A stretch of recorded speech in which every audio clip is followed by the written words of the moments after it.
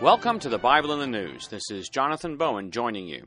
The Middle East continues to reel with the turmoil of the so-called Arab Spring.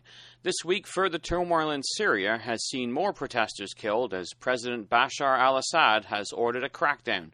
Tony Blair has joined the international calls for the removal of Assad as president.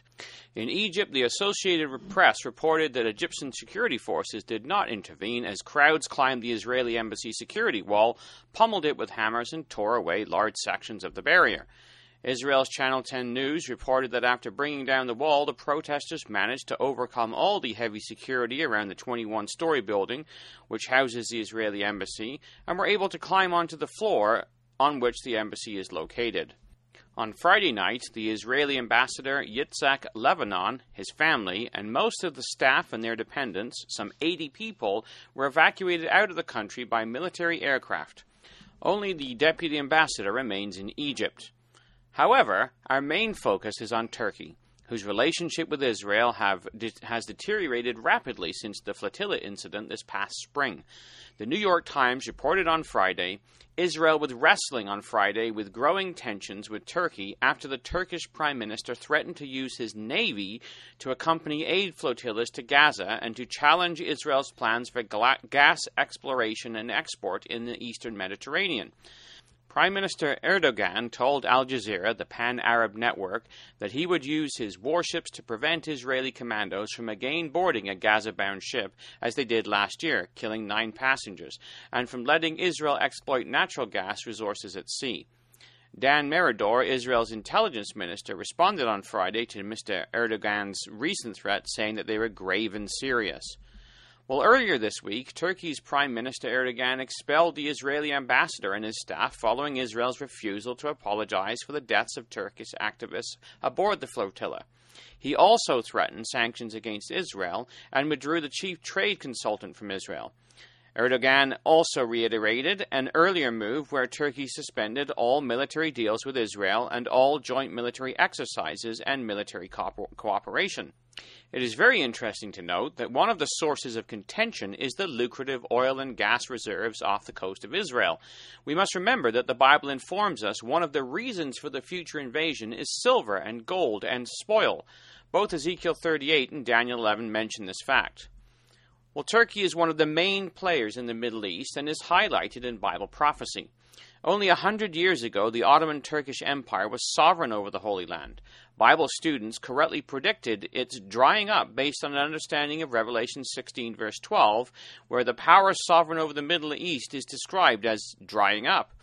We read, "The sixth angel poured out his vial upon the great river Euphrates, and the waters thereof were dried up, that the way of the kings of the east might be prepared." The kings of the east are the kings of the sun's rising, and refer to the future administration of the kingdom of God on earth. The Ottoman Turk Empire had to be dried up to prepare for the coming of the kingdom of God. For hundreds of years before the event, Bible students such as John Tillinghast, who wrote in 1654, looked for the end of the Ottoman Empire. He wrote, "We are to understand the Ottoman family, or Turkish Empire, called the Great River, because of a multitude of people and nations therein, rivers signifying people and nations. And the waters thereof were dried up. The Turks' power and multitude through the pouring out of this vial shall be wasted away and destroyed." The purpose of the drying up of the river Euphrates was to be the preparing for the way of the kings of the east.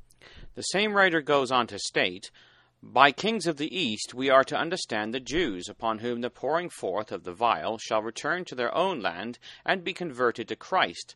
And I take it that the pouring out of this vial prepares the way for both, their possession of their own land again, and their conversion to the faith of the gospel.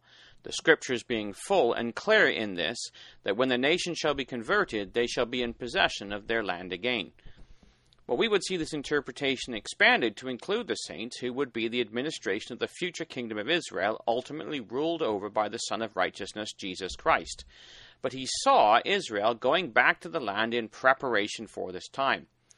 Built on this interpretation, John Thomas correctly predicted these events when he wrote in his book entitled Eureka, the military and political power of the Ottoman Empire was to be dried up by the wrath of the sixth vial, that the way for the certain class of kings might be cleared of all hindrances and impediments to their enterprise in its beginning.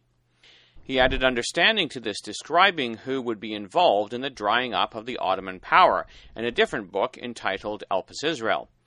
He wrote, I know not whether the men who at present contrive the foreign policy of Britain entertain the idea of assuming the sovereignty of the Holy Land and of promoting its colonization by the Jews. Their present intentions, however, are of no importance one way or the other, because they will be compelled by events soon to happen to do what under existing circumstances heaven and earth combined could not move them to do. Page 442. But what of Turkey today? The scriptures reveal that they will be involved with the king of the north in the time of the end when he comes down. We read in Daniel 11 verse 40, the king of the north shall come against him like a whirlwind with chariots and horsemen and with many ships, and shall enter into the countries and shall overflow and pass over. Ezekiel 38 adds the detail of who will be with the king of the north. And I will turn thee back and put hooks in thy jaws, and will bring thee forth and thine army, horses and horsemen, all of them clothed with all sorts of armor, even a great company with bucklers and shields, all of them handling swords, Persia and Ethiopia and Libya with them, all of them with shield and helmet, Gomer and all his bands in the house of Togarmah of the north quarters, and all his bands and many people with thee. Verses 4 to 6. Well, Gomer is the ancient name for Turkey, and the original settling place for this son of Japheth, from Genesis 10 verse 3, following the flood. This area was called Galatia and Asia in the New Testament. Josephus informs us that Gomer's bands, or tribes, settled across Europe, reaching as far as France and Spain, forming the Gallic peoples. So Turkey is to be confederate with the king of the north in the time of the end. Considering Turkey's role at the time of Christ's coming, Tillinghast wrote, in the last war, to which preparation is made under this vial, as well as the Turkish power shall be engaged against the saints, as the power of the beast. It therefore seems a thing very probable that the Turk shall, by the pouring out of this vial, have some great provocation, which shall induce him to join hands with the beast in his so desperate quarrel. Page 58. Well, in 1847, in a publication entitled The Herald of the Kingdom Age, John Thomas went on to speak of Turkey falling under Russia's control at the time of the end, and of being confederated in this way. For the Turk, the decree of heaven is against him, and on record is the book of the destiny of states, empires, and nations.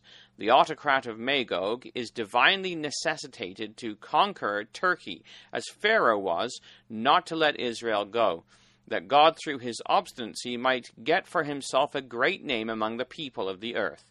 This will be the ulterior objective of his threatened interface with his neighbors.